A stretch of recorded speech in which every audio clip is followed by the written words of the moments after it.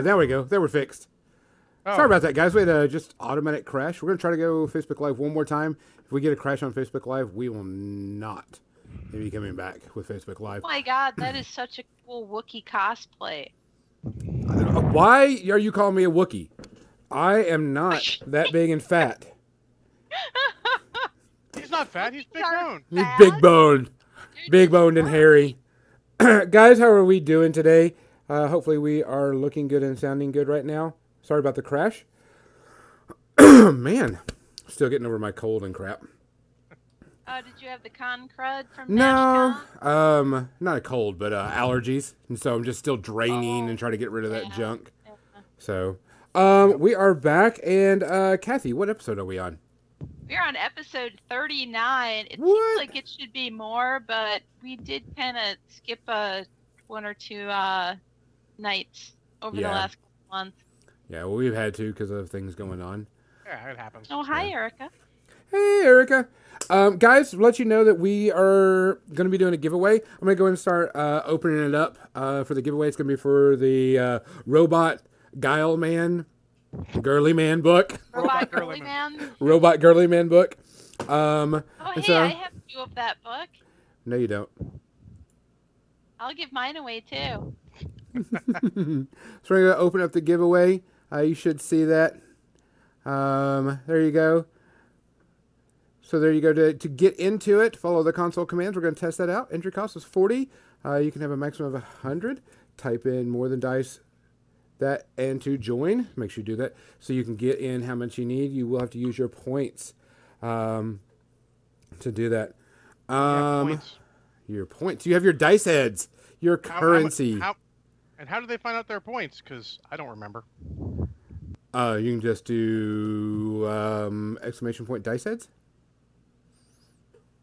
Huh. I think that's Okay. what we had it as. So we'll be doing that. Or, We'll open that up and give it away at the end of the show. That way everybody knows. Maybe it's exclamation point more than... No, it's not exclamation point dice heads.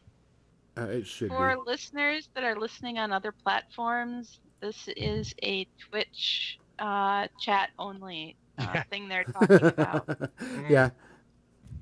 Should be exclamation point dice heads. I guess not. I guess I'll have to fix that. Let me see. Console. Nope. Let me see my commands. I have the... Kyle. Excuse me. I Oh, do have nice, the... John. Thanks. I do have the operating instructions for this particular it's bot just- we're using. It's just exclamation point dice, by the way. Exclamation points dice will tell you how much you have.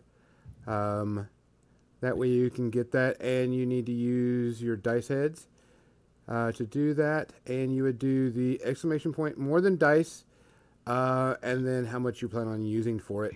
And if you don't, like right now, go. nobody has put in enough tickets to win because you have to put in at least 40 tickets.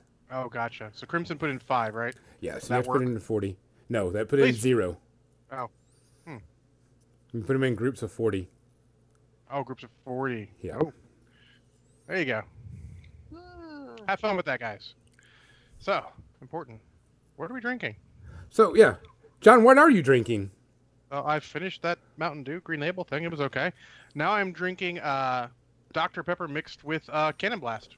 Dr. Pepper. Cannon Blast in... What is Cannon Blast? Rum. Oh, excellent. It's very fruity. It's a very good, if you want a rum to put in a shot glass and sip and or a shot, it is really good. It comes in a black circular thing. It looks like a cannonball. It's Oh, Captain so Morgan. cute. It's, Okay. it's they reuse the same thing for the Loco Nut and the pumpkin one. They just reuse the same cap and container, which is cool because you might as well I won- have the I same wonder container. if that's similar to the tattoo. Do you remember the Captain Morgan tattoo? They've discontinued it. It was my friend's favorite, pretty much his favorite beverage of all time, and they used to buy out their local liquor store regularly with that. They would just order cases just for this guy. Interesting. I had never heard of Captain Morgan tattoo, but I see it here. Uh-huh. trying to see if there's places to buy it. Apparently, I'm just trying to see if I've got any idea what it tastes like. Hey, Necromouse, thanks for joining us, buddy. I've tasted lots of it. It's good. Kathy, what are you drinking tonight? I'm still working on this bottle of rum that my dad left here. It is Myers rum, original dark, 100% fine Jamaican rum. And it's actually really good if you have it with real Coke instead of Coke Zero. I mean, it's good with Coke Zero, but it's even better with actual regular Coke. Regular Coke. Because sugar. I'm trying something new today because now it's the all rave around the area. And it's, I don't even know if I'm pronouncing it, Youngling Black and Tan. Oh, the Yingling. Yeah. The little younglings that you kill with a lightsaber. I mean, No, too soon, Gonzo. Yingling Too soon. Is how you say that, Yingling. I wasn't going to correct him, I know. I don't get But, it. well, he asked. So I'm going to try that out today. I heard it was pretty decent, and since I like porters, we're going to do that today. And before we get started, we need to talk about, get a little somber note in here. We lost two, I don't want to say important people, but two people that you would think that we should never lose due to suicide this week, which was kind of weird. As somebody that has contemplated and had thoughts of that before, make sure you check up on each other. Suicide's not the way to go. The two people that did it, I would never have thought of because they were completely wealthy, successful business people and did some things that I wish I could do. And that's kind of, like I said, a very somber note. So we'll drink to their family members getting through this the best they can. But if you ever feel that you have that, reach out. Make sure you check on your friends. If you don't hear from one of your friends in a while, check on them. Because keep an eye out. We've had two locals a couple years ago try that, and both were luckily saved because we saw the warning signs and managed to jump in. Yeah. So just kind of look out for each other, guys. That's always in the night. So for Anthony Bourdain and Kate Spade, we hope that their families are a lot better now. Cheers, guys. Cheers.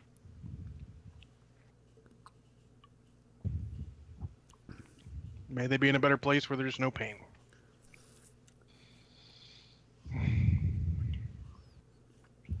Okay. So, done with that. Let's go ahead and put it over the paint cam.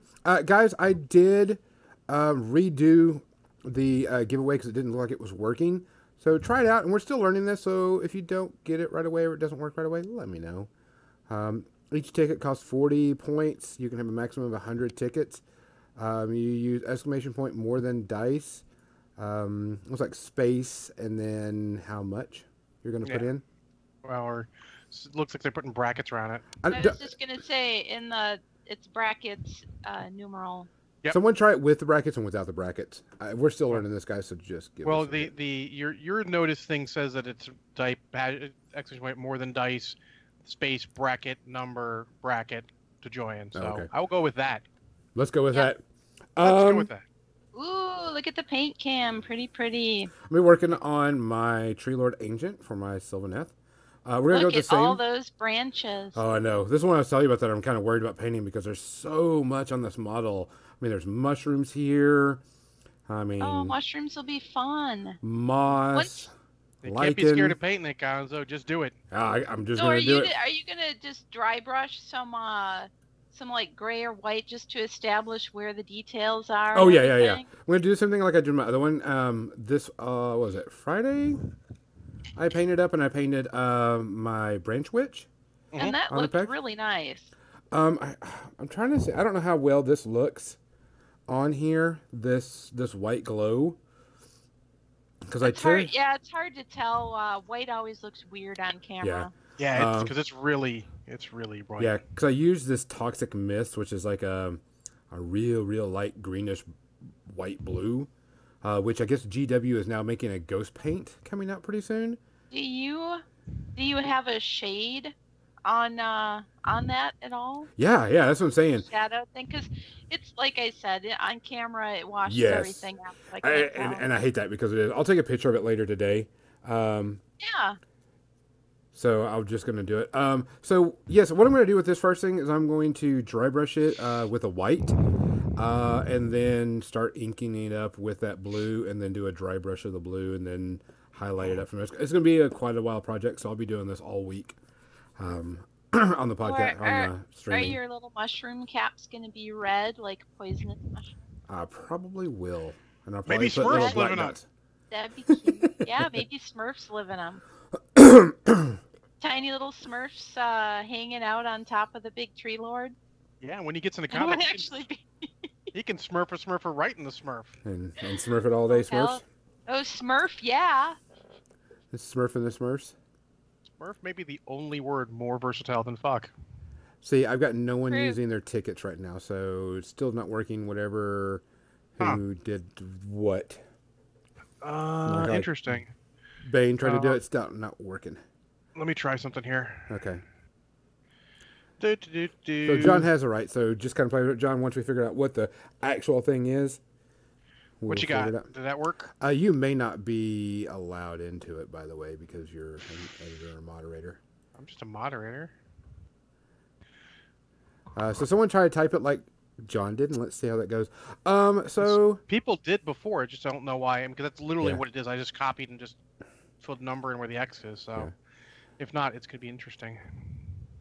maybe you can Google it up while I talk about NashCon. Before I get started painting, I'm going to talk about NashCon. Snafu. That's funny. Actually, I don't need to Google it. I told you I downloaded the I did too. downloaded But, the manual, so I'm just gonna find the manual. Yeah. So you guys figure that out for me. Documents. Ashcon. So I went to NashCon. NashCon was a smaller type convention, but still a decent size. It was more historic than anything else. There was tons of historic battles and stuff going on. I meant to try to get a demo of Drowned Earth, I think is what it was called. Mm-hmm. Excuse me, because I wanted to see that out, but just didn't. I ran out of time. Plenty of stuff there, plenty of things to see. Pretty decent vendors. I did find it interesting that the 40K tournament had 6 players and the Age of Sigmar had 46 players, which was kind of interesting and was really cool to see all those Age of Sigmar armies. Yikes. So it was really, really cool. I liked it a lot. I played in the team tournament and then the qualifier tournament, which was a points event, not a full-fledged qualifier, which almost puts me to 40 points, by the way. I'm going to try to get 40 in a couple of weeks. So played in that. Had a good time. It was really weird playing it because I saw a bunch of stuff I'm not used to, but learned how to play. I played 1 Signar, 1 Menoth, 1 Crix, and my other 8 games were against Trollbloods. Holy shit. Yeah. So it was crazy Trollblood season down there, which was okay. I learned how to play against Madrak 1 and all that good fun stuff. What else? Only lost one game all weekend. And it was against Cray, and I missed an assassination run. And well, when you put your eggs in a basket, I was going to ask if it was versus trolls because that just seemed No, likely. I beat every troll player, and the reason why I beat them on control points, for the simple fact that my army moved so fast, and I could cut them off and just started winning on control points. One player I beat by death clock, everybody else I beat by control points or assassination. So I'd like to see if that's like just a regional thing for that many troll players, or if it carries through to more tournaments. it's going to start carrying through to more tournaments because Trollbloods are getting to be a whole lot powerful. Thanks, Tim Banky, as he put out the double champion list with defense 16, armor 18 Trollblood champions that sing wing bond and take forever to take down. So we still don't have anything going on here. Yeah, it's a function on that on what you put in then because the the the the chatbot PDF just gives you the basics. It's whatever your settings are. So Okay, let's reset it. yeah, 'Cause I have it set where everybody can join, not just regulars. So yeah, I don't know what it is. Oh. I have no clue. If anybody can figure that out, let us know. I'll change it into MTD so people can try different ways. Oh, you're gonna change it? Okay. Yeah, I'll change it to MTD. That way anybody can use anyway, and they can just kind of figure it out.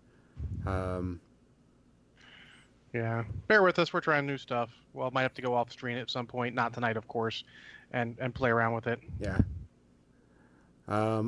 Which was really weird because I didn't see any Haley 3 Gravediggers. The meta was pretty much Cricks and Trollbloods, which was okay. Not a big deal.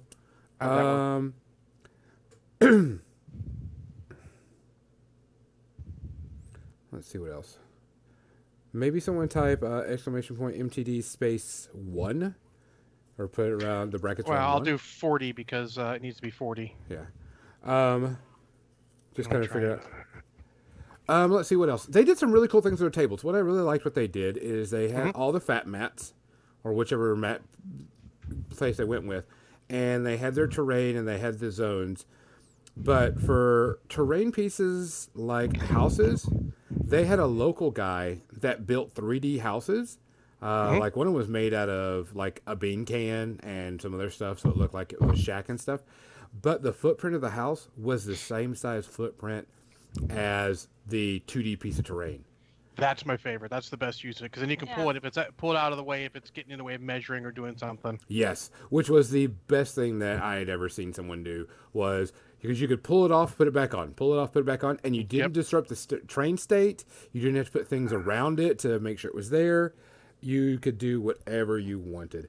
John Spencer Bandit and Crimson 1919 have 1 ticket each, by the way. So it's probably just the hashtag or probably the exclamation point MTD. That's the only one we all did together. Okay, bracket. No brackets. I don't think. Okay. I think it doesn't care what number you put because it'll. We'll see. Okay, so get to whatever. Yeah. On top of that, they 3D printed their own objective markers, which were just like some crates and stuff. But they put the flat objective marker underneath it and then put the 3D piece on top of it. That way you could pull the objective marker off, still have the objective. So it kept the game state. Yeah, I like that. Interesting. Which was really, really good. I think that was one of the best ways I saw them do it. They had really good prize support. If you won first, second, and third in the qualifier points event, you got a dice tray from Mechanica Studios.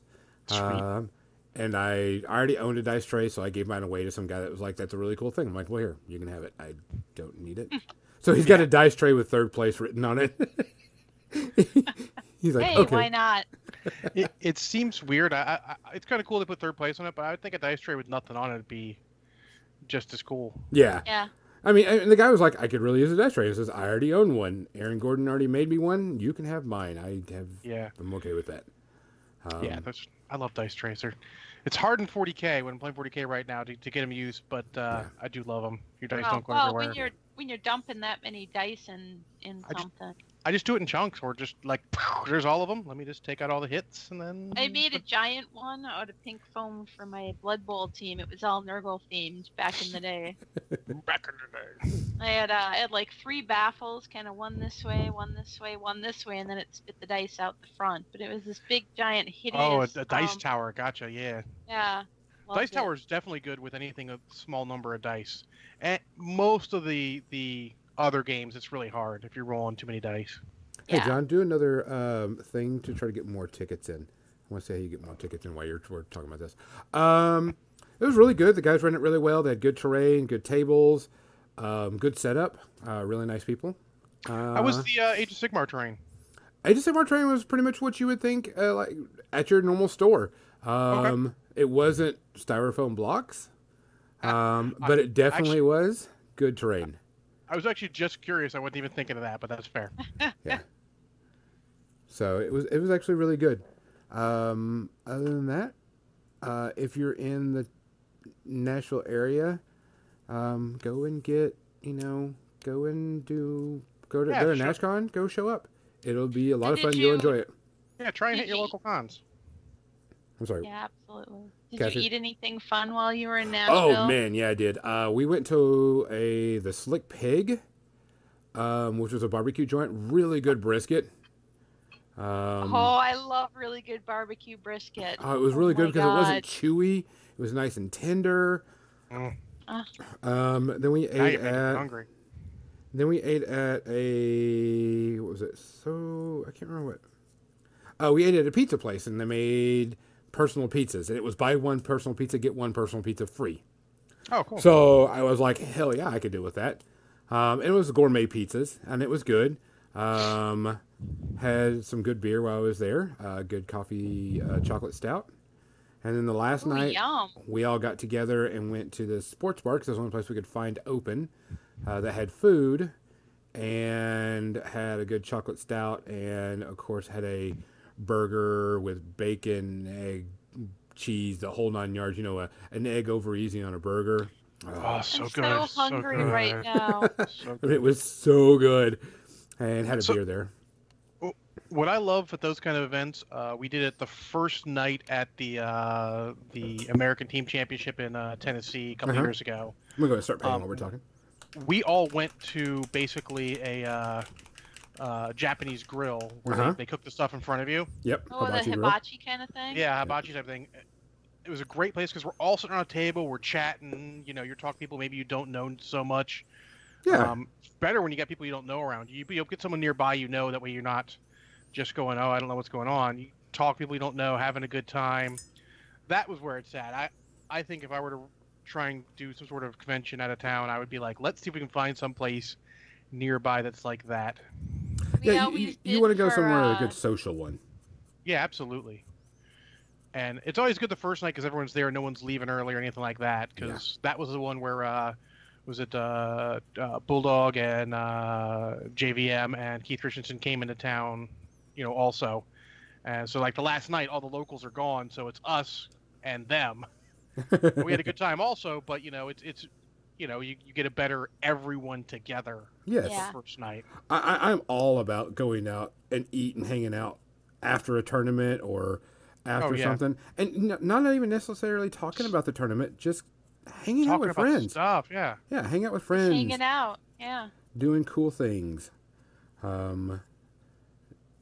Honestly, that's my favorite part of a convention. Oh yeah, 100%. Hanging out and not worried about anything. Just sitting there talking just and chilling eating and it up. So it was a really good con. Highly suggest it. They will probably be getting a points event or maybe a qualifier next year, so I'll definitely Cool. be going there again. Hanging there, it was run by their local gaming group called the Cave Dwellers. The Cave Dwellers are a club based out of the store called the Game Cave. Cave Dwellers. Yeah, Yep. I'm Okay. with you. Got it. Yeah. Follow me. was So it was fun. really good.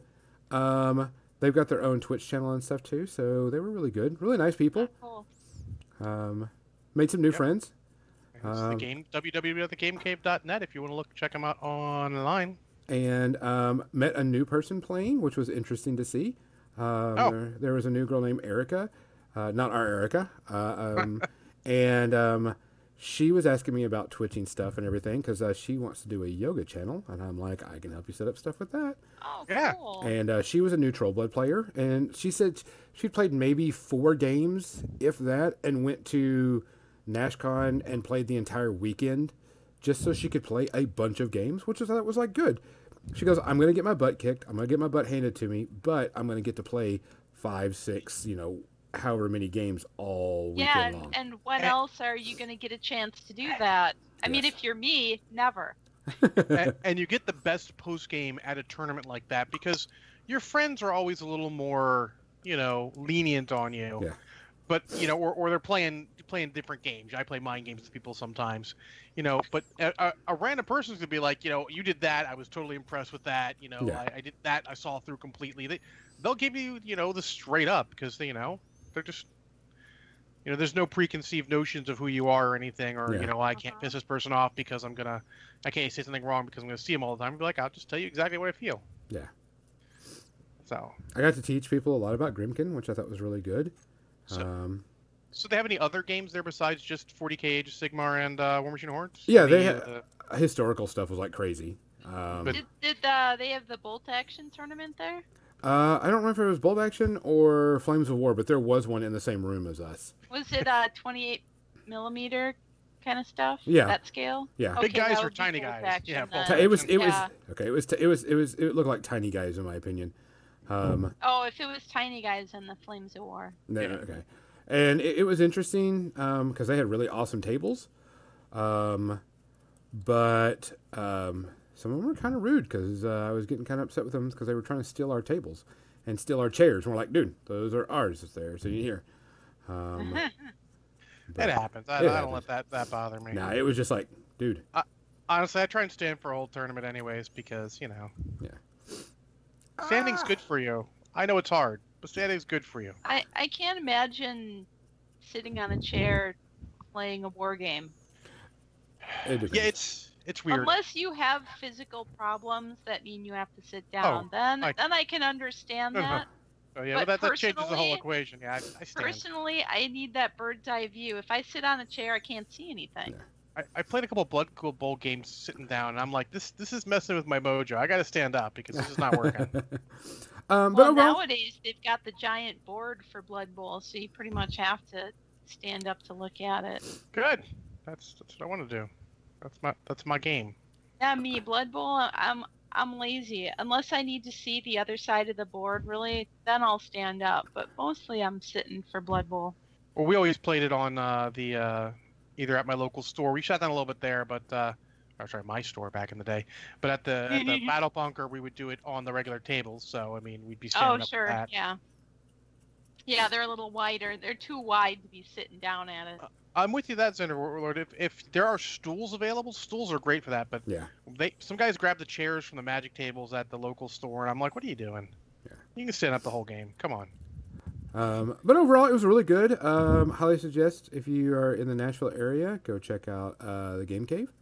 Mm-hmm. Look at my friend Damon Booker and his group. They do really good. Ran really well. One minor hiccup that they had to learn from, but nothing that wasn't, a big deal. Just learning to do stuff. So definitely will go again. Plus, I didn't have to pay for room and board, so definitely Bonus! get bonus. Because I could stay with Damon at his house. And hang out with I him. smell ham. Just FYI, it's in the air here. If anybody knows Damon Booker, just call him Sink Boy from here on out. Okay. I'm not allowed to tell anybody about that just yet because he's still trying to get over that. But Sink Boy is his new nickname. Okay. Um, I'm Now up you're- for now you're nicknames. So he'll be at War Machine Weekend. I'm So looking at the web page for NashCon right now, actually. Or am I?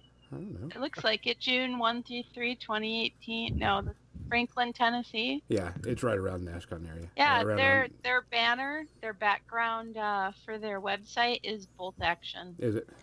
Yeah, there's order dates sitting on the Well, table with a bunch of models.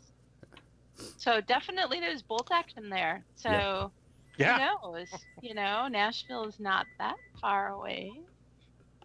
So It's not bad. It's kind of bad for me, actually. I'm not gonna lie, but I mean, it's doable. it was good. I recommend it again. Other than that, let's go with our main topic of the night: Yeah. legacy board Legacy games. Board games. What are legacy board games, John? Legacy board games are board games, usually versions of classic board games, or new versions of board games that have been out for a bit, that have a sort of memory, if you will. As you play the game and whatever you end the game with, changes things on the board, cards are added, or what have you. I know, like in Pandemic, based on how you do the game before, you open certain packs, and that changes the way the game is played for the next game. Okay. Other ones, you'll write stuff on the board, and it'll change the way things work. Okay. Very cool idea because it's sort of giving you that sort of computer game feel of memory in a medium that doesn't necessarily support it well. Yeah, I think it started out with Risk.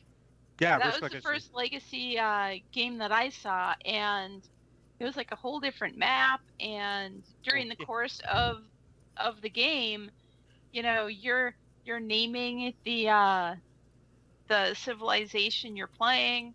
You have an opportunity through gameplay to maybe name some of the countries or cities that you're founding.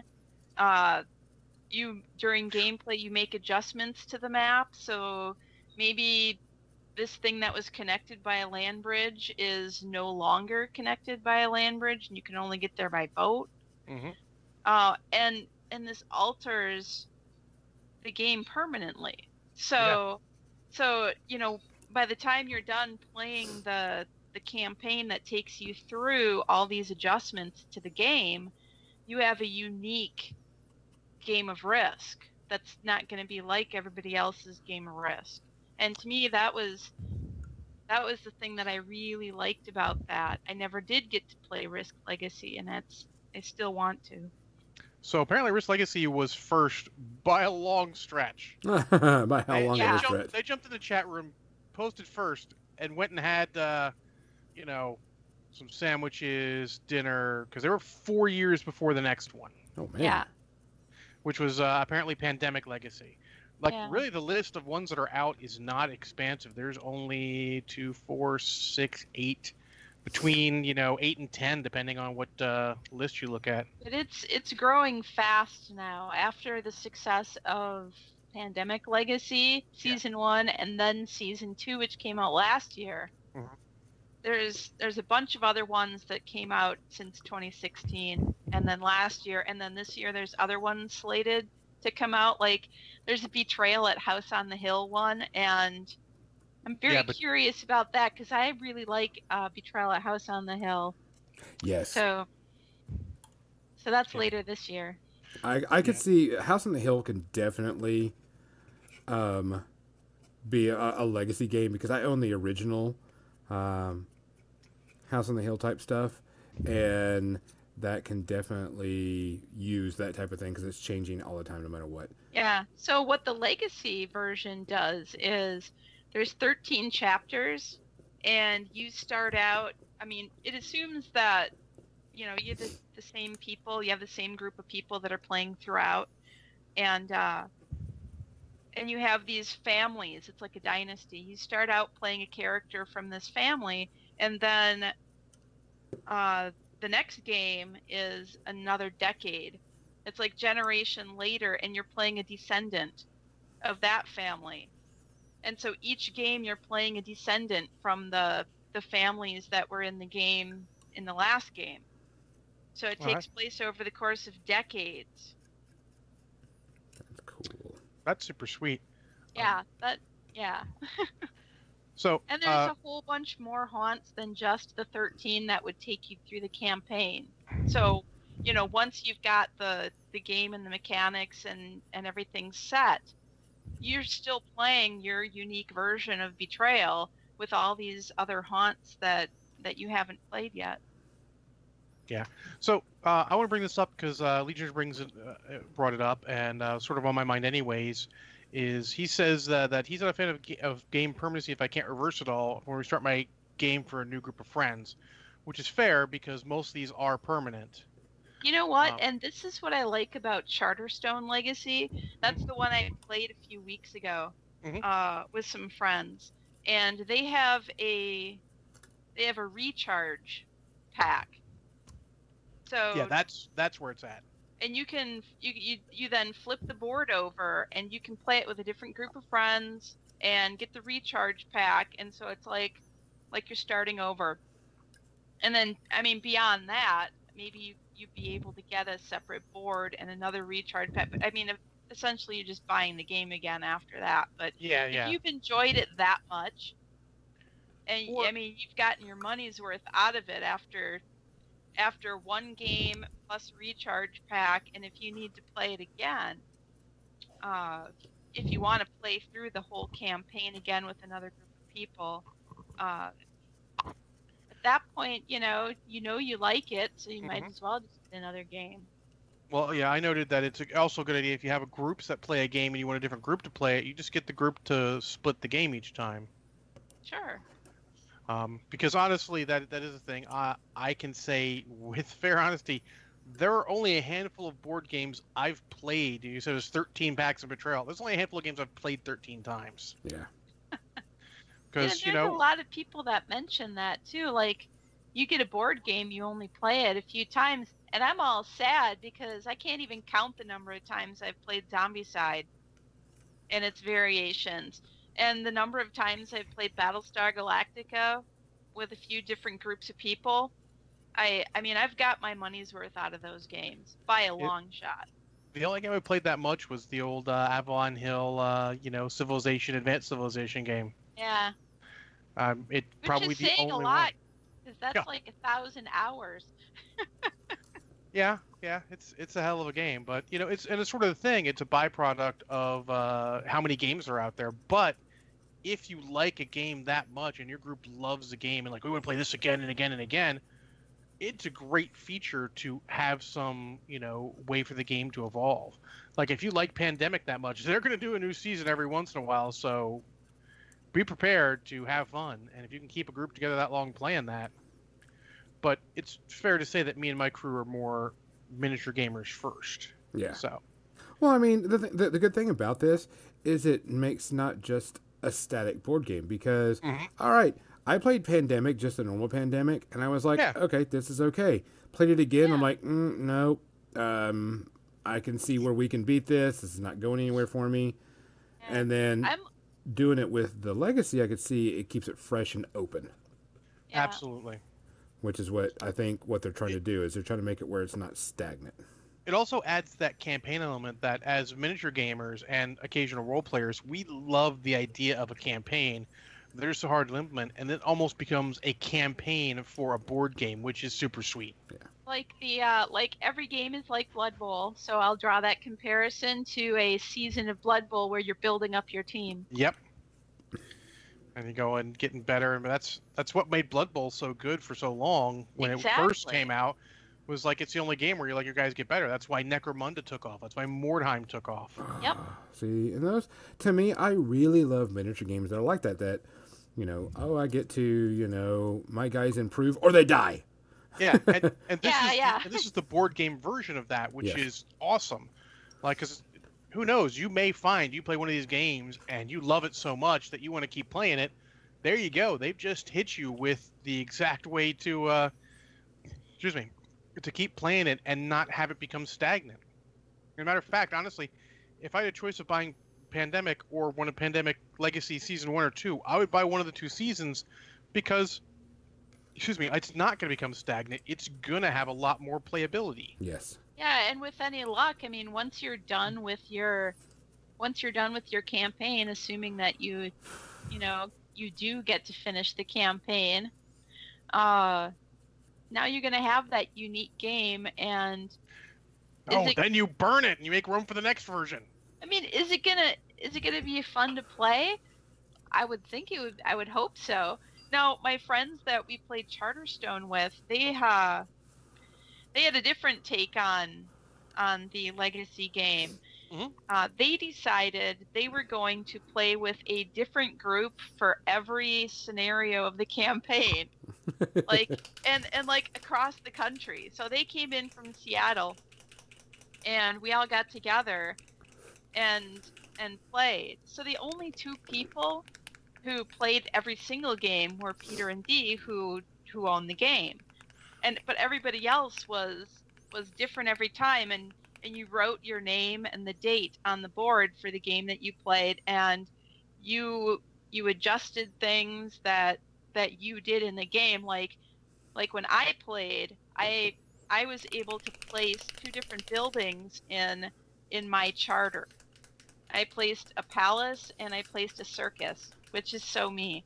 So it's Kathy's palace, Kathy's circus. The chalice from the palace had the brew that is true. So that is your circus, and those are your monkeys. Yeah, absolutely. Those are my monkeys. So that That's was actually that's a cool way to do it because so as the person who spent the money for the game, you're getting the extra enjoyment. Everyone else still gets to play the game like, oh, what's this cool thing here? You got a story to tell, so a little bit of cool small talk. So that's actually a really cool idea too. In Yeah. fact, Legionnaires should take a look at that. I mean, you don't restart the game with a new group. Let the new group come in and see what happened before them. Explain it. You get story time, and every gamer loves story time. there is a downside to it in that you don't know what the people before you had a plan, like I'm playing the Grove, this charter that these people before me named the Grove, because at some point you're naming your charter, and I don't know what their plan was. And my little baggie, my little packet of things and cards Mhm. that was handed to me for the scenario we were playing Mhm.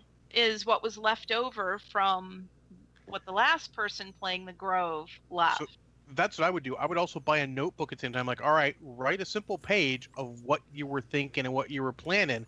They may not do this. That's but a at great least idea. You give them a little bit of hint because that's also cool. You're like, oh, what was this guy planning? Well, 'Cause- and now you've got a journal of the whole, course of the game for every civilization or charter or country or, character or whatever in the game. And actually, that would be really a fun little archive to have, at the end. Yeah, just get. I mean, you can do it however you want. You go to the dollar store, buy cheap dollar notebooks. You buy one for each player. It's perfect. You keep it with them. Like, oh, this is the charter of the Grove. Whatever. This is what we're doing. Why I called it the Grove. Like, all right, I made. This is Kathy's circus and Kathy's palace with the chalice. With the brew that's true. I mean, you can go through all that stuff, and now they get a little bit of idea. Like, oh, it's a world building thing. It makes a board game feel more real and lived in. It's a trick they do with role playing games and other stuff. That's awesome. Yeah.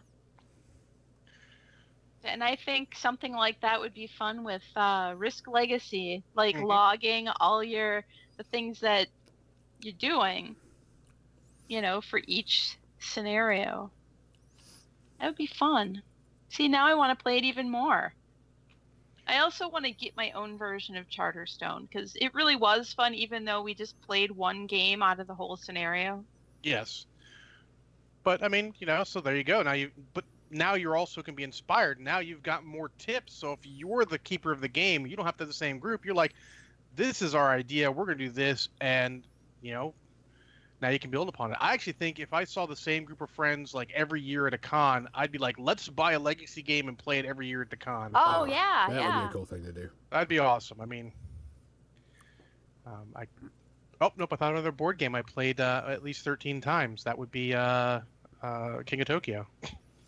Yeah. That's a fun Age game. of Renaissance for me. Obviously, one of my favorites. That old Avalon Hill game. Yeah, it's History of the World. We've played a bunch of times. Sorry, Squad Leader. Oh, Oh my I still gosh. haven't actually played that one. Really? My cousin John is a huge Squad Leader guy, so I'd go over his place. We'd play some Squad Leader. It was a good time. He just hated me because I can roll dice better than him. Were my tactics better? No. I was younger. I'm not. Dice? Oh, Yep. when you're rolling dice, that tactics kind of goes out the window. I mean, Oh. you do have probabilities, but Dice don't care about there's probabilities. no guarantee. We did that. I was helping them test out a micro armor game years back for a con, and they're like, "All right, John, play these Russians." I'm like, "Sure, I'll play these Russians." I'm like, well, these anti-aircraft guns don't have anything to do, so I'm gonna just shoot at these tanks here, and like my dice were on fire. I'm like suppressing M1 Abrams with anti-aircraft, which just should not happen, but the rules say it can. So my dice said, "Yep, I'm gonna there suppress you go. M1 Abrams with these tanks that can't possibly hurt them." Like, that's stupid and shouldn't happen. I'm like, but now you know it can happen because dice. And knowing's half the battle. Yeah, exactly. But so yeah, we've been talking a little bit in the chat room about miniature games, that sort of function, legacy function, which is really more of a campaign than anything. And I mean, we all love campaign stuff, and like I said, this is basically campaigns for board games, and I'd love to see more campaign stuff for everything. Yeah, I think there's a game, Lords of Waterdeep, that I enjoy. Oh, Oh, I And bought I that. think that would be really cool as a legacy game. Jim and I were talking about it. I'm like, you could have different buildings. Like you have a sticker that you put on the building token that changes it. Mhm. So, maybe this building is in your game. Maybe it never shows up in your game. I'm waiting for You the don't know. for the first company to be smart and find a way to make those those reusable like plastic stickers like decals like you do, Oh, sure. and doing those on a board. It might be a little more expensive, but pure reusability, people pay for it because like I don't have to buy this twice until you get you get a Legionnaires like, oh, I don't want to pay this game twice, but I'll pay an extra $10-15 so that I know that I can reuse it whenever I want, brand new with any group. But you know what the thing that I like about the legacy games, while yes, I do like the campaign aspect of it, Mhm. it makes it interesting. In the end, after that's over, you're left with your unique game with Mhm. your own unique set of rules and your own unique set of, items, cards, buildings, tokens, bits of the map that have changed, Dry erase and you can board. play that, you can play off of that, forever. So for me, I don't have a problem with the permanency of it. Oh yeah.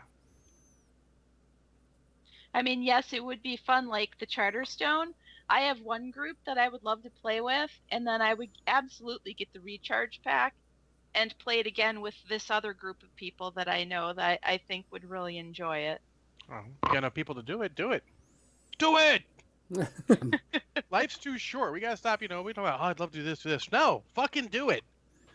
As long as you're adulting properly, otherwise, just do it.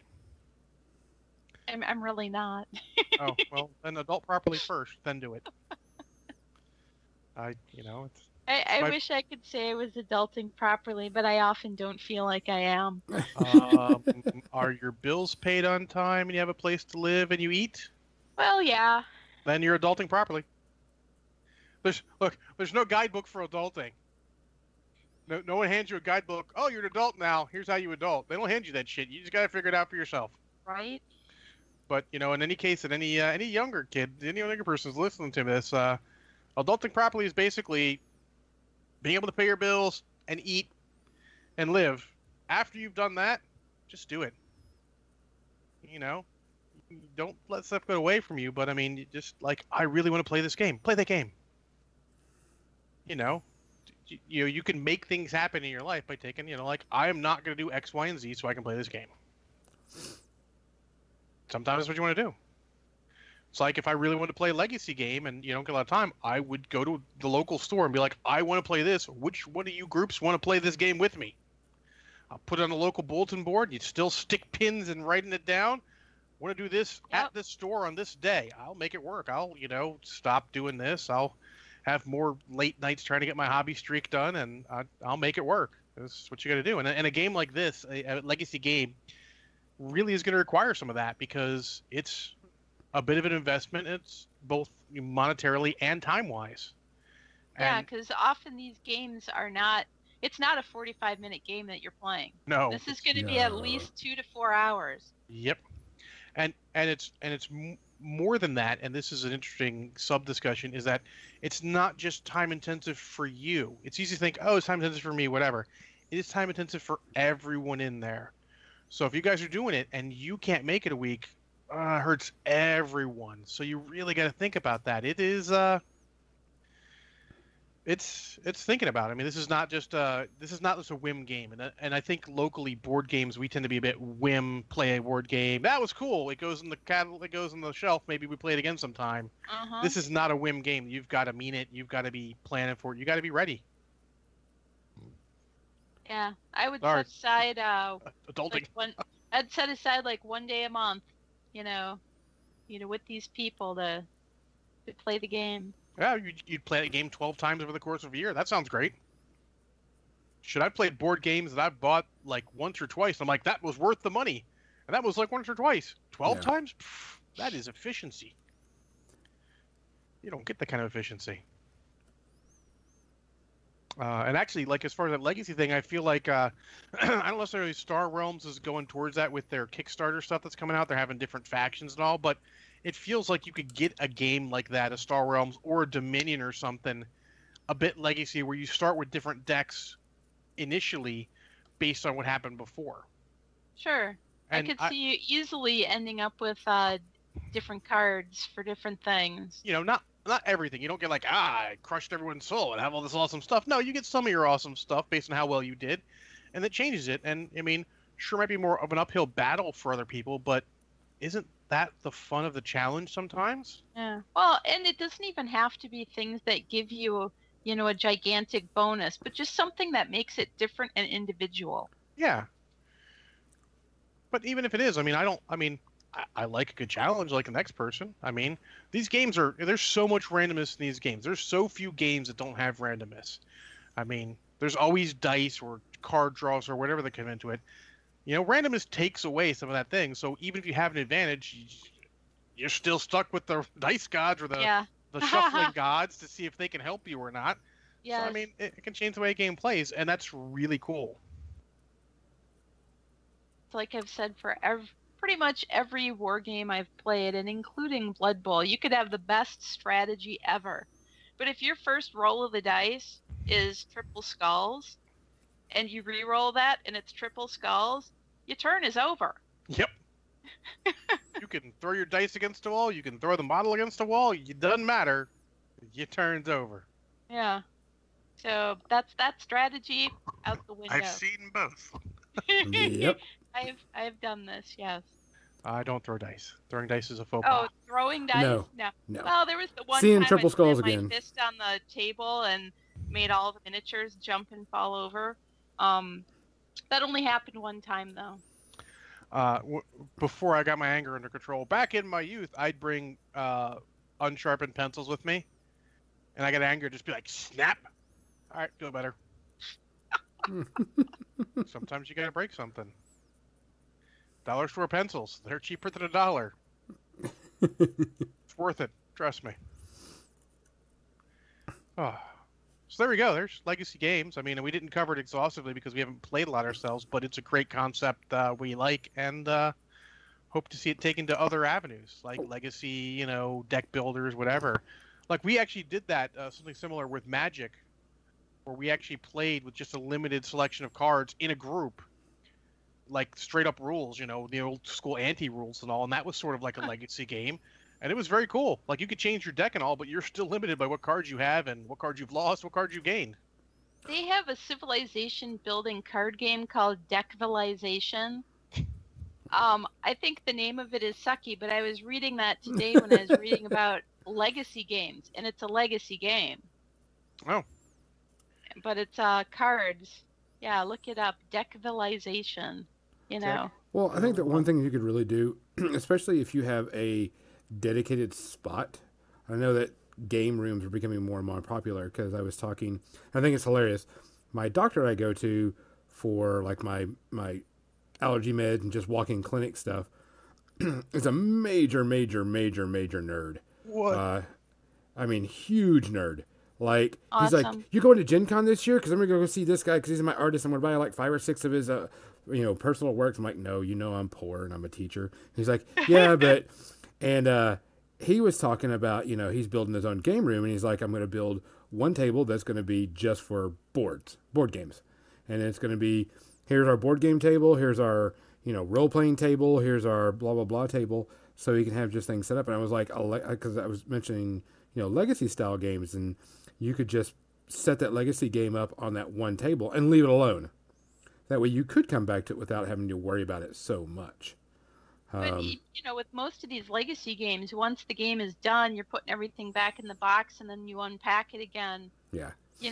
Later and everything, like for Charterstone, for instance, all of the stuff for each charter goes into its own little box.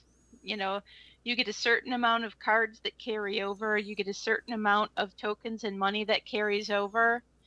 And it all fits in the little box for your civilization or your character or whatever game you're playing. And so you don't have to leave it. It's not like a campaign. No, what I'm saying is this is another way that, if you're worried about you can't play a legacy game, you can just have it set out and just wait and just, play it as, you've got time. Which also, what I thought was funny is he asked me, because I was wearing my Adepticon shirt, and he's like, "What's Adepticon?" And I was like, "What? You don't go to Adepticon?" He's like, "No, what's Adepticon?" And I told him, he's like, "All right, tickets already sitting here ready to buy whenever they go live, and I'm going to Adepticon next year." So I totally just confused Age of Sigmar with Advanced Squad Leader. I'm very sorry. I said AOS, but I meant to say ASL. Oh, fair enough. Didn't even catch it. Been a while since I've used the abbreviation for Advanced Squad Leader. A campaign of Advanced Squad Leader. But did you know what I was talking about with all the tokens and everything? Oh, yeah, absolutely. We're just not at the point anymore where I can say ASL and people are like, "What are you talking about?" I'm like, young kids don't have any sense of history anymore. It's all those tiny little tokens and stacks everywhere. See, I didn't play it, but I have heard so many stories. The people I was cat sitting this weekend. Oh, the factory. Have you heard about the factory? They played it. The factory? Oh, the factory from Stalingrad. That is like one of the infamous ASL scenarios, the factory. Oh my god, my friends were talking about that. They did that scenario. Everyone's done that scenario. It's like one of the first ones you do because, let's be honest, since you don't want too many tanks and all early, Stalingrad has a lot of potential for that. Anyways, I think we're almost to media section. We probably started early since we got a bunch of stuff. That's true. We have a lot of All right, let me rinse my breath off. I'll switch over to our media section. I like how your guy is going, your tree lord. It's looking good. Looks so sad. He looks all blue. Glad you're picking up what I'm putting down. All right, give me a second. And so we got a huge media selection coming up. Yeah, we went from thinking we didn't have that much to... All right, well, actually, you know what we're going to do? We're going to go and close the giveaway and go and pick a winner right before the media section. So, John, if you get picked, we will pick someone else, you knucklehead. What? That's fair. I wouldn't read a book about Robot Girly Man anyway. All right, so we're going to close it, and we're going to pick a winner, and we're going to test this out, see how it works, and the winner is... Banian! Banian, you got a copy of the book. Make sure you send me your... Do you want his address? Yeah, send me his address, and I will get you a copy of that book. No problem. It's gonna be my address by the end of the month. Oh, is it? Yeah, just send me the address, and I'll send it over. Send me a address somewhere. An address somewhere. Yes. There's plenty of addresses. I got a lot of water and a lot of wash left in this blue, so I will talk while we're painting. I'm paint while we're talking. Damn it. To get talk this while we're talking. I'm gonna talk while we're talking. I do that all the time. I talk while we're talking. So. I would hope so. Because I'm going to put in here. What do you want to start with? I think we should end with the one we all are going to talk about together. Okay, yeah, I agree. Oh, with yeah. That. Yeah. So let's start with a Gonzo because Gonzo has more than us. Okay. Let's go ahead and start with something that's a remake. Which is a remake of an original book, which was a very good book and is a very good classic. HBO decided to remake Fahrenheit 451. Which is, of course, based off the book, which the book is a really, really, really, really good book for its time. And they've updated it to modern day technology, modern day stuff, which is really good. They kept to the same theme of what Fahrenheit is about. They kept to the same mentality, pretty much same everything. They changed up some things. Which the book's already been done in past, so here goes the spoilers. The keeping of traditional text and stuff, of course, is now done on the internet, which was called the Dark Nine. And also, instead of people memorizing the books, they've learned how to encode the books on the DNA. Oh. So that's where it kind of like went over the shift for me. I'll be then- honest, Fahrenheit 41 is a book you should read, and if you remake it, I feel like you should make it the classic Yeah. because it's not. The concepts are still relevant and valid, Correct. but the execution doesn't work any other way. Now, I can feel. see that, you still have, you can update it because, they were, what was weird is anytime that the guys went out to go burn books, it was all streamed live social media type stuff. Okay, Yeah. I can see that. That's not a problem. And then when you were being streamed, people could, send their love with emojis and thumbs up and everything as you're, burning the books because, it's the evil and all this stuff. Okay, I get that. I can see that. I don't have a problem with storing books on DNA because I've actually read articles about the feasibility of storing data in DNA strands. Yeah, well, here's the thing. I don't have a problem with it. The problem I have was the ending of it. When they were trying to get the DNA going. There was a bird that was coded with all the information of all the books and all the information of all the world onto its DNA. Cool. And so they were going to they had to let the bird go at the right time so the bird could fly to Canada and the people could pick it up so they could continue coding and, Did they not back it up? No. No. Didn't back it up. Oh, And rule one. they let the bird go and the bird flew off and joined a bunch of other birds. And so the premise is that it joins a bunch of other birds, and then that DNA gets passed down to the next generation of birds. But it changes every generation because that's sort of what DNA does a little bit. Because Yeah. you're adding other chromosomes, and that Which- splits, and then the next offspring adds more chromosomes, and that splits. To be fair, it kind of makes it the idea of, a story told down from generation to generation where people like change little bits or forget little bits. So, I mean, that's kind of cool. I just feel like the whole premise of Fahrenheit 51 doesn't work in our modern world anymore because the internet makes that impossible. Correct. And I felt like it'd been better to make it a period piece. Which instead, I still think that you Yeah. could do it in the modern day. You just got to change up the story a bit where it's monitored heavily or the internet's been shut down and it's all social media and, you've got Well, to... you can't have social media without the internet, though. That's sort of the thing. Well, The problem Yeah. is it's you'd have to really work on it. At that point, you have to do so much work. You might as well write your own thing yeah. and just go inspired by Fahrenheit 51. because, Yeah. It's Yeah. just weird. And so I was not impressed with it. And I hate it because it has two really, really good actors. I can't remember the guy's name. Michael. He plays a really, really creepy guy that was in Shape of Water recently.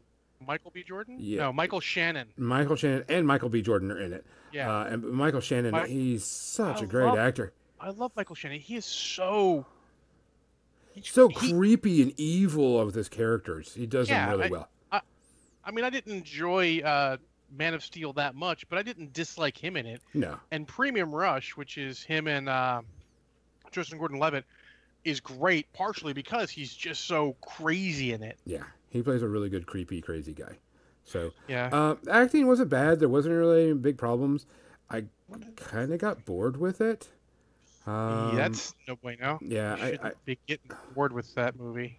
No, so I'm gonna give it 2 space herpes. That's fair. That's a nice rating. Probably Yeah. more than it should get. But hey, Probably but I mean, it's a classic, and the actors are really good, and they tried to update it, which I thought was neat because it also had the kind of like the Big Brother feel of cameras and all that stuff, and it's not getting good ratings. no, on it's not. IMDb's got it at 4.8, which is I mean, God, Michael B. Jordan, come on, man, he deserves better properties. Yeah. So, so for me, it was 2 space herpes. 2 space herpes, gotcha. 2 space herpes. Oh, so I'll go to 1. I watched 2 movies, both older movies. Older movies. Older movies. Both I thought were good at the time, and then I watched them again, and fuck my memory. The first one was a 2001 movie, Lara Croft Tomb Raider, starring Angelina Jolie. Fuck, this movie's not good at all. Like, how did this movie get a fucking sequel? How? Because it's Angelina Jolie. I mean, the best thing they did was actually cast her in real life father as her father, so that was cool. And she is funny and quirky, and she's not bad in the movie, but it makes so many fucking cinematic mistakes. So think of all the other Tomb Raider-ish movies you get. You get like, Raiders of the Lost Ark. You get even go so far as to call National Treasure, King Solomon's Mines. All those movies like that, they start with that person in a fucking tomb or archaeological site or whatever, getting shit. To show, hey, this person is an archaeologist / Tomb Raider getting shit, and they're good at what they do. This movie, they don't do that. She's in some stupid fake thing, fighting a fucking robot for no goddamn reason, so we have to rely that they tell us she's a good Tomb Raider. And it really hit me. I'm like, hey, sure, she's a good Tomb Raider. You see it later, but you should have fucking started with that. The robot was pointless. Didn't even pay off later. Her tech sidekick wasn't even amusing. Her butler was really amusing. The bad guy was okay. It's just not a fucking good movie. I mean, honestly, Banyan, it's not even that entertaining. I had to stop it in the middle and come back and watch more later. And it's not long. I mean, it's under 2 hours. It's an hour and 40, and I had to stop halfway through. The best thing you say about it is it's got a very young Daniel Craig in it. He's decently amusing. The first scene where they're actually robbing a tomb and they're sort of at odds with each other, and she sneaks in a different way and they're coming in the front way. That was a decent scene, though. They immediately go straight into batshit magic, which you could set up better in an earlier thing, because you start off with robots. You're like, oh, this might be a little more serious. No, it's not. And it's just not a good movie. No. It's free on Netflix, I think. So, I mean, if you want to watch, you can. I'm giving this shit three fucking space herpes, because it's not worth watching, really. I mean, if you're bored and you can paint while you're watching movies, sure. But it doesn't have enough going for it. Not even Angelina Jolie can save it. I recall the second one was better, but that's my memory, and I thought this was okay, so who knows? But it's just not good. Too many mistakes. They're lucky they got a freaking sequel out of it, and the best thing about it might be the U2 song Elevation. So that's me. Kathy, you want to hit us with something? Tongue-tied. Sure. So recently, MHC, the international PBS, became affiliated with our local PBS station. Mm-hmm. MHC Worldview, if anybody cares to know about that. And they play not only news from around the world, but in the evenings they play international shows, mostly crime dramas. So I've been watching the Swiss crime drama called The Undertaker, or Der Bestatter. I think that's how you say that. I'm not sure, because I don't speak German / Swiss. I don't speak any of that language. I speak English, sarcasm, and bad Spanish. Obviously, subtitles. But I love it. It's funny. It's an hour-long show, and it's about this guy who used to be a cop, and now he's an undertaker because it's the family business. Okay. So his mom has the shop. The dad is gone. So he's working with his mom, and they take on an apprentice, undertaker. And the apprentice, like in the first one, you see him, he's like, I don't know, 20 maybe, and he's utterly goth, like so German goth. It's funny, and to see him like in the hearse and stuff, it's got some really light moments like that. But that's cool. I've been really enjoying it. I watch it when I can, but it's a crime drama. It's funny. It's Swiss. It's The main Swiss. character is awesome. So it sounds like we need to check an episode of, because sometimes those European or different culture shows aren't for you. But I mean, crime dramas are cool everywhere. They are, and oftentimes the European ones, they focus on more on the topical political things that are going on, or social problems that are going on there. So Instead you're of not just, saying it's like enhance, enhance, enhance. I can see the reflection off that car yeah, of the license plate a half mile down the road. yeah, and we all know, those of us who have ever worked in any kind of graphic arts, that is impossible. It's completely impossible. Yeah, it's just in CSI and NCIS. They're not realistic at all. Yeah. Shock. All right, who's next? You should do another one. I actually I watched War of the Planet of the Apes. Okay, cool. That's the most recent one, right? Yeah, the most recent one with oh my god, my brain is like totally fried today. I can't remember his name. No, well, Andy Serkis is always in it because it's Planet of the Apes. Dummy. You mean Woody Harrelson, right? Woody Harrelson, yes. And you know what? Yes. I can't look at it real quick because I'm watching everything else going fine. on. I gotcha. It was really good. I really enjoyed it. The one thing that I will that series is that whole 3-movie series is really good. Yeah. What I enjoyed more than anything about the whole thing was the apes were done so well. I don't care what anybody says. I looked at some of those apes and I was like, that's not a real ape. That's CGI. Fuck, that's good. Yeah. And that's what I was just like blown away with more than anything. It was very entertaining. Didn't slow down. There were plenty of good comedy spots. There was some good action. Whole thing, well worth it. It's on HBO right now. So if you have HBO, I think is where I watch it. So you can get that and watch it. Thoroughly enjoyed it. Highly recommend it. One Space RP, if anything, just because it might not be your thing. And it is kind of predictable, but it's got some good stuff to it. So One Space RP for me on that. Well, it is Planet of the Apes. Yep.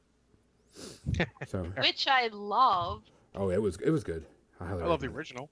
Yes, that's what I'm saying. Like, that just goes with my whole mutated animal thing that I've had since I was like 6. That goes to my Roddy McDowell thing. Roddy McDowell's awesome. Oh yeah, yeah. Fright Night. Oh, the Black Hole. I'm doing the Black Hole soon. I got that. Oh, we're watching. There we go. I love the Black Hole. I don't care if it's Neil deGrasse Tyson thinks it's the most unrealistic movie ever. He's not wrong. But I love it. So my second movie is another oldie, even older than Tomb Raider. Universal Soldier. Oh my god. Oh my gosh. I'm sitting up here, my roomie's using the TV, so I'm like, I don't want to bug her, but I want to watch a movie. I saw like, oh look, it's on Amazon Prime for free. I'll go watch it.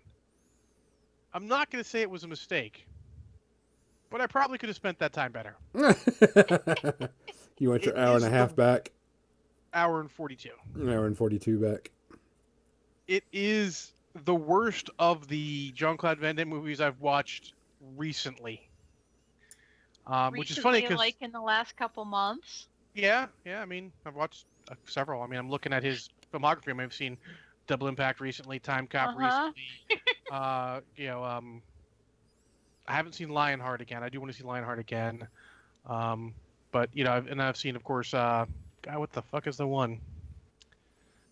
I've seen more than that, Bloodsport, and it's just like, this is the worst of those, which is surprising because I thought it was gonna be the best. But after a rewatch, you're like, God. Now, Comic Scotty Buddy is correct. Nothing is more entertaining to a teenage boy, because I was still teenage at the point this came out, barely. So this movie starts. It has some really good parts, and I think it is actually a great prospect for people for a remake. I think you'd reimagine it, make it more. You could make this a really good movie, and I think it's a prime candidate for it. It was 1992, so it's been 26 years. You could probably do that. Yeah. So, but it starts at the climax of another movie in Vietnam where the two main characters basically kill each other. And it shows it's like zip up Jean-Claude Van Damme's body, and it shows Jean-Claude Van Damme. Zip up Dolph Lundgren's body. He's the bad guy. Boom. And then it flash forwards to the future where they're introducing this, the third successful mission of this Universal Soldier team rescuing hostages. And, it's got some really cool moments early, but as soon as you get deep into it, it just goes into standard bullshit Hollywood action movie crap.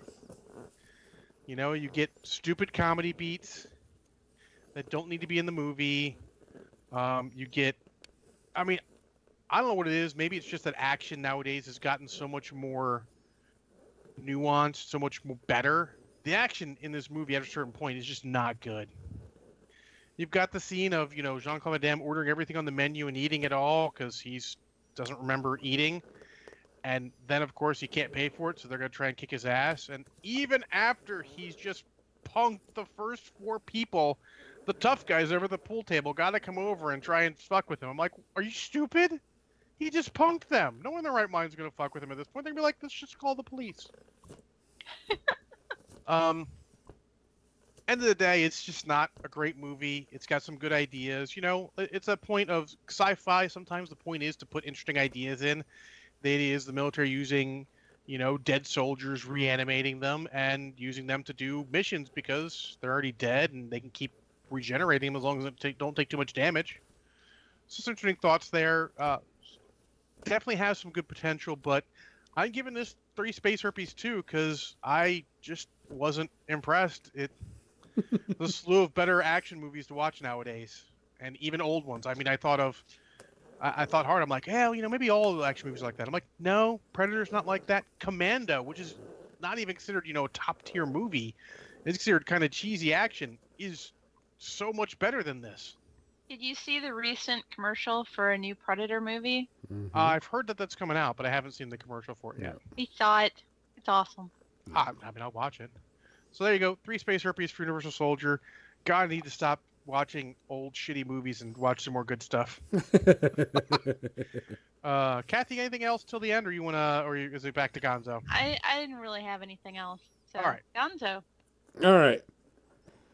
Let's see. I finished the first Law Trilogy book series, which we're going to talk about because I've been listening to the books for a long time.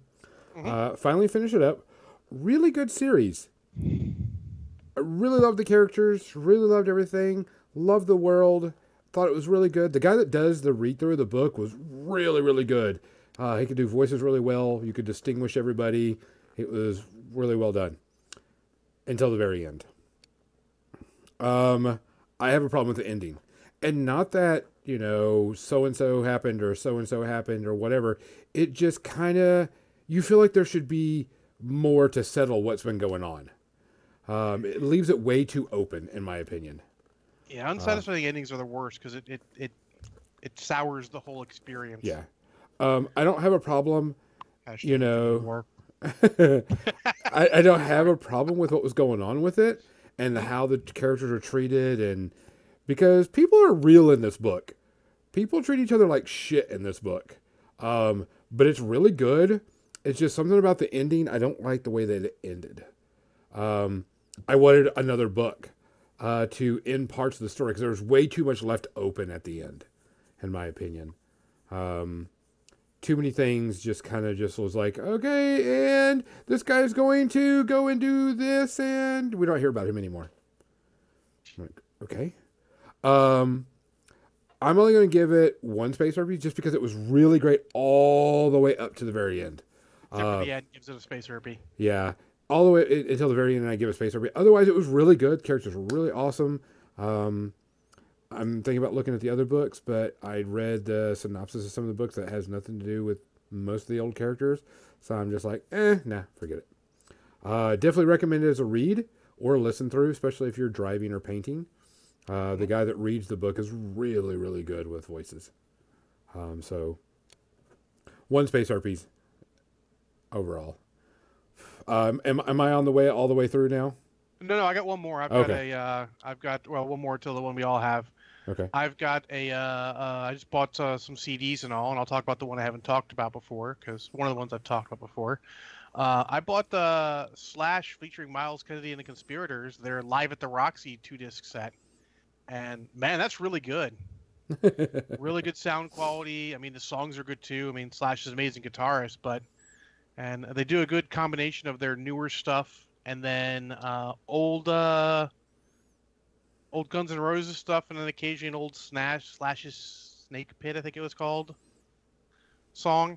So Miles Kennedy has a weird voice, but he can do a lot of that Axl Rose stuff. I mean, it's not the same, but it's like Axl Rose. The voice is different, so it actually works. And I've been enjoying the heck out of that. I mean, I get Zero Space Herpes. Pick it up if you get a chance. Check it out on YouTube. I actually have to thank another podcast for turning me on to the band, because he did years ago, and that's actually Trevor Christensen from Chain Attack had posted that he was listening to it on Facebook, so I clicked on it, and I'm like, this is pretty good. I like the heck out of this. So looking for more CDs for listening to in the car, I got that, and been enjoying the heck out of it. Okay. Let's see, what's my next one? I watched Coco. Okay. The Disney Pixar movie Coco. Yeah. I really liked it. Beautiful movie, by the way. Pixar still does great animation. Of course, the colors and everything were really good. Story was good.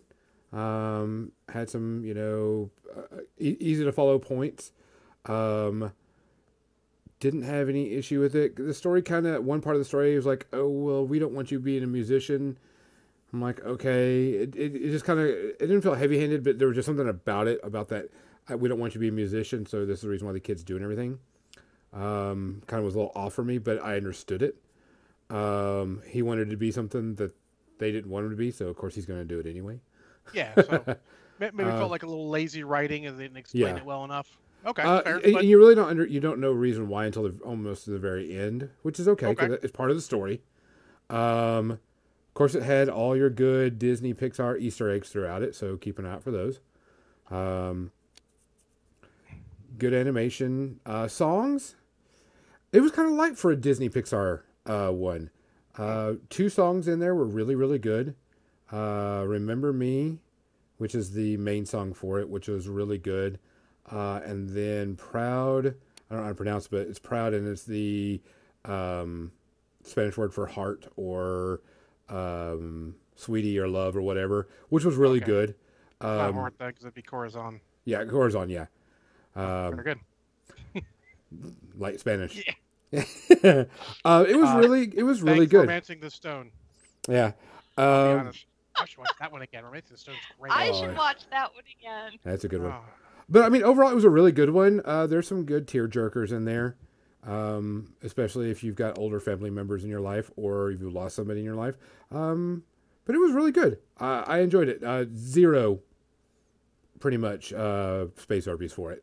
It is on Netflix for free right now, so go and watch it. I saw that. I watched Tomb Raider instead. My mistake. Yeah, you mistake. My next one is they came out with the series finale of Sense8. Yeah. If you don't know, or you didn't watch Sense8 from the beginning, to me, it was a show ahead of its time, because it covered subjects that people don't want to talk about and don't want to see. And they flash back to that. To me, I love the series. I love what they did. It pulls at a very good heartstring for me. And so when it got canceled, I was like, well, fuck, I really wanted to see more of this. It's one of those ones like you're worried about the Expanse. It just was too expensive for them. Correct. But they did let them have a 2.5-hour series finale. And mad respect to any company that lets, like, however let them have it. Even, like Birds of Prey, one of the first, sort of superhero ones, they let get a 2-hour finale. I mean, hats off, you let them get a finale. Yeah. It was really good. It was for the fans. The series finale was for the fans, 100%. They wrapped up all the romance sagas. And the thing I really liked is they didn't shy away from it. Because it deals with transgender, polyamory, homosexuality, lesbian, the whole gamut of what people don't want to see on normal TV, but is part of our life. Yeah, absolutely. But it also deals with family. The stuff they should see. Correct. But you understand what I'm saying. Yeah, absolutely. It deals with family, deals with people loving each other no matter what. It wraps up the story. It was really good. It was very heartfelt. Um, I felt like it was too much of a goody goody ending or goody goody way because of how it all ended. Because all these people, somebody's bound to die. But it was really good. Gave a good wrap up. You can tell that the people that did the story, because they did show some of behind the scenes at the very end with people wrapping it up. And you can see cast members, directors, everybody that was working on the set at certain scenes. They're all sitting there crying at the end because they know that it's done. Yeah. And so you can see that this actually meant something. And like I said, this is a really good series that's way ahead of its time, in my opinion. And I hope we get something similar to it sooner rather than later. Absolutely. So one space herpes because it's That ended. was a little too mushy ending. Should have been a little more real, A but little bit more real, but otherwise it was good. If you like Sense8, finish it up. And my final one, and I watched the first 2 episodes, and I will not watch any more episodes. I watched the new Cloak and Dagger TV show. my buddy Norange got that. He's going to tell me how it is. No. Is it too teeny? Is it too teeny? It's more than too teeny. Oh my god! Is it like ta- CW plus teen plus vomit? plus no Cloak and Dagger. Oh fuck that! So was it based on the 1980s movie? No, it's based No, off the sort comic of. book. It's based off the comic. Oh. See, there you Kathy, go. I love you because you went straight to the Dabney Coleman movie. Yeah. No, which was really, it's actually a great show to watch too. No, it's based off a Cloak and Dagger Marvel comic book, which Cloak and Dagger are semi-vigilante superheroes. Yeah, they're like low end. The whole idea is like they had drugs that like they were druggies who basically released their powers. Yeah. And them dealing with it and dealing with each other because they sort of need each other because one's light and one's darkness. If you can't tell who's who, you're not paying attention. Yeah. Well, here's the problem with the entire thing is they took almost 2 hours and 20 minutes into the show, and they still haven't done shit. I understand a good setup, but you gotta hook people. For almost 2.5 hours, no. Because like Blues Traveler said, the hook brings you back. One of the scenes, they do a little setup, then they do, it's flash forward a bunch of years, and they're teenagers, and they meet each other, and they touch each other's hands together, and Dagger's hand lights up really bright white, and he's got, the cloak blackness coming out from his coat, and they're like, oh my god, this is really weird, and they run off. Then they deal with their social drama, and social drama, and social drama.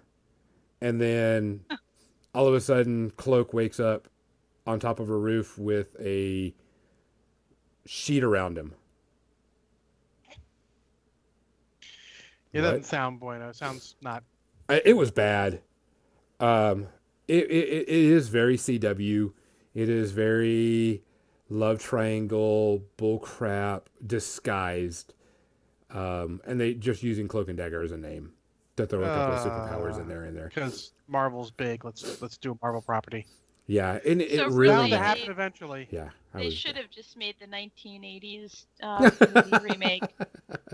Could you though? Because spoiler for that movie, you haven't seen it. Hiding secret codes in the end of a video game isn't really a thing you would do anymore. Or Because someone's is gonna- it? Because someone's going to win that day one, and it's going to be all over the internet. But for the most part, just pass it by, guys. It's bad. I mean, the original. Yeah, it's bad. Just pass it by. Don't even look at it. Just move right on through. I really can't give it any ratings because it's a TV series, and you really want to base it on seasons. But it was first 2 episodes. I couldn't even finish the end of the second episode. I was like, yeah, let me just fast forward. They're just running around talking to each other. Family drama. Sounds like Done. 4 shots of crack, and they continue going with that, and that's probably not worth it. Yeah, it was not worth it. Space herpes wise, just go get a shot and watch something different. Oh, so before we end, we need to talk about that Bumblebee trailer together because we all watched it. Yes. Yes. New Transformer movie, and it's not done by Michael Bay, No, and it's the Hooray. new Bumblebee movie, And he's and an actual VW. yeah, correct, it's a VW Bug. He's a bug. and it's based in the '80s as a time period, isn't it? Yeah, it's based in Yeah. the '80s, which is good because it's already been established he's been here since World War II. Uh-huh. I'm kind of hoping they go into the whole, maybe a whole he lost his memory, memory thing, which is why he's hanging out there. This sounds weird, but I think after 5 movies, they really know where they're going with the series. They don't need to fill in, and they're gonna start telling more interesting stories, maybe. Yes. Because I'll We be hope. honest, the second movie, I haven't seen the third yet, but the second movie is the only one that I'm going to physically feel pained rewatching. Yeah. The fourth one was not great, but it wasn't terrible. It had some good points. The fifth one was amusing. It was totally watchable and understandable.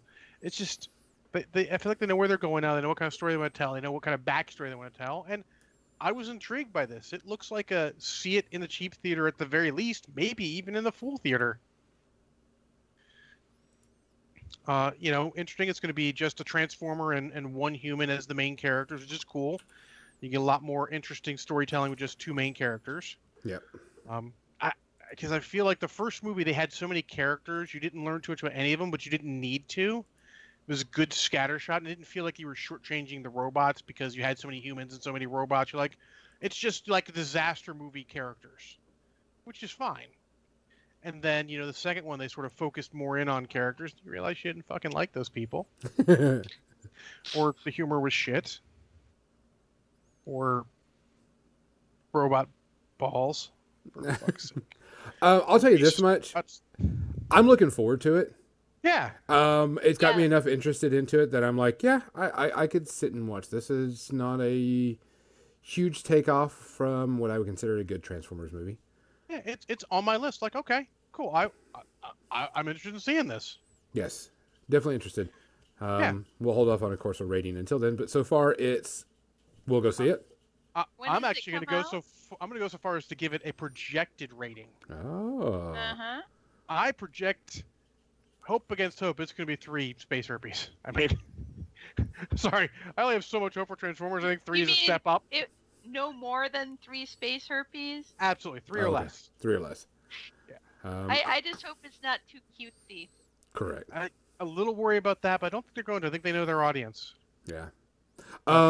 Also on that note, talking about movies coming out, Into the Spider-Verse. If you haven't watched that trailer, go watch that trailer.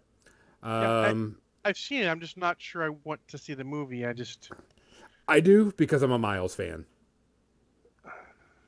Yeah. I'm a Miles fan. I definitely want to see it. If you haven't watched the Spider-Man Into the Spider-Verse, go watch it. To me, I'm a big, huge Miles Spider-Man fan, so I'm just like super excited for it. So Yeah, it definitely looks like it could be interesting. It's going to be in a theater, so cool. yeah. Other than that, guys, it's actually 8:30. It's past. It's actually 9:34. No, it's 8:34. Silly. Freaking time traveler. Totally not. So with that, guys, we Bad ahead of are time. done for the day. Don't forget, Kathy, are you streaming tomorrow morning? I'm streaming tomorrow morning at 10 a.m., 10 to noon. I am going to be hopefully completing or almost completing my work on Pinchy, the Scorpion Rex. So if anybody's around and not busy at 10 a.m., come join me on the chat. And who are our sponsors for this show? Oh man, we have Mechanica Studios, which makes really awesome dice trays and really awesome trays and some really good widgets and stuff. Broken Up Games, which end of this month, guys, we should have some stuff for you to show. Yep. And then actual able to purchase after Items? lock and load. After lock and load, which we will actually be once the store is set up and everything's ready.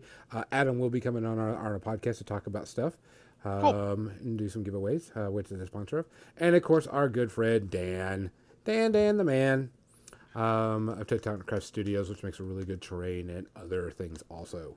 Base inserts, all sorts of stuff. awesome good things. Other than that, I will be doing a Force and Destiny game on Wednesday. You're welcome to come and join and watch. I'll be streaming also throughout the week. I feel bad that I don't stream ever, but not that bad. Doesn't have to be. We just try to give you a bit more presence on Twitch. You will probably have a new minis and movies next week, assuming I can wrangle the time to watch a movie and talk about a subject. I've been talking about my Armada campaign, but that's been on hold for a couple weeks, so I'm going to have to make something up. It should be great, because it's always great when I fly seat of my pants. Yeah. Excellent. What else we got? Anything else we got coming out this week, guys? Like us on Facebook, follow us on Twitch, subscribe to us on Twitch, subscribe to us on YouTube. Oh yeah, which we did get. Watch out for more painting stuff as going in with Kathy to be able to do it a lot more. Should be doing morning stuff to help out. Yeah, and don't hesitate to give us ideas, or ask like, I'd like to hear you guys talk about X, Y, or Z. And also, the new patron awards will be starting already since it's new June. There will be the new patron award. So if you are a subscriber of $5 and up, make sure that you do that now, so you can get in on this, because Kathy next month will be getting with everybody to find out when they can do a Google Hangout, and she can teach and paint during that. Yeah. Sweet. So, and that's I actually talked to quite a other people over at NashCon about what they think that's worth, and they say that is an amazing deal for $5 a month or $5 an episode. So we should get some more people. Hanging out, talking about painting. Yeah, and learning about painting. Oh, Kathy, how do I do a glaze? Well, this is how you do it. We'll leave that for your $5 rewards. Boom. With that, guys, More Than Dice is done, and we will see you next Sunday for the Gonzo birthday episode.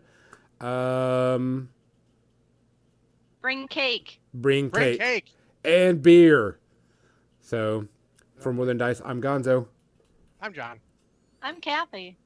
Take Good care night. of each other. Good night.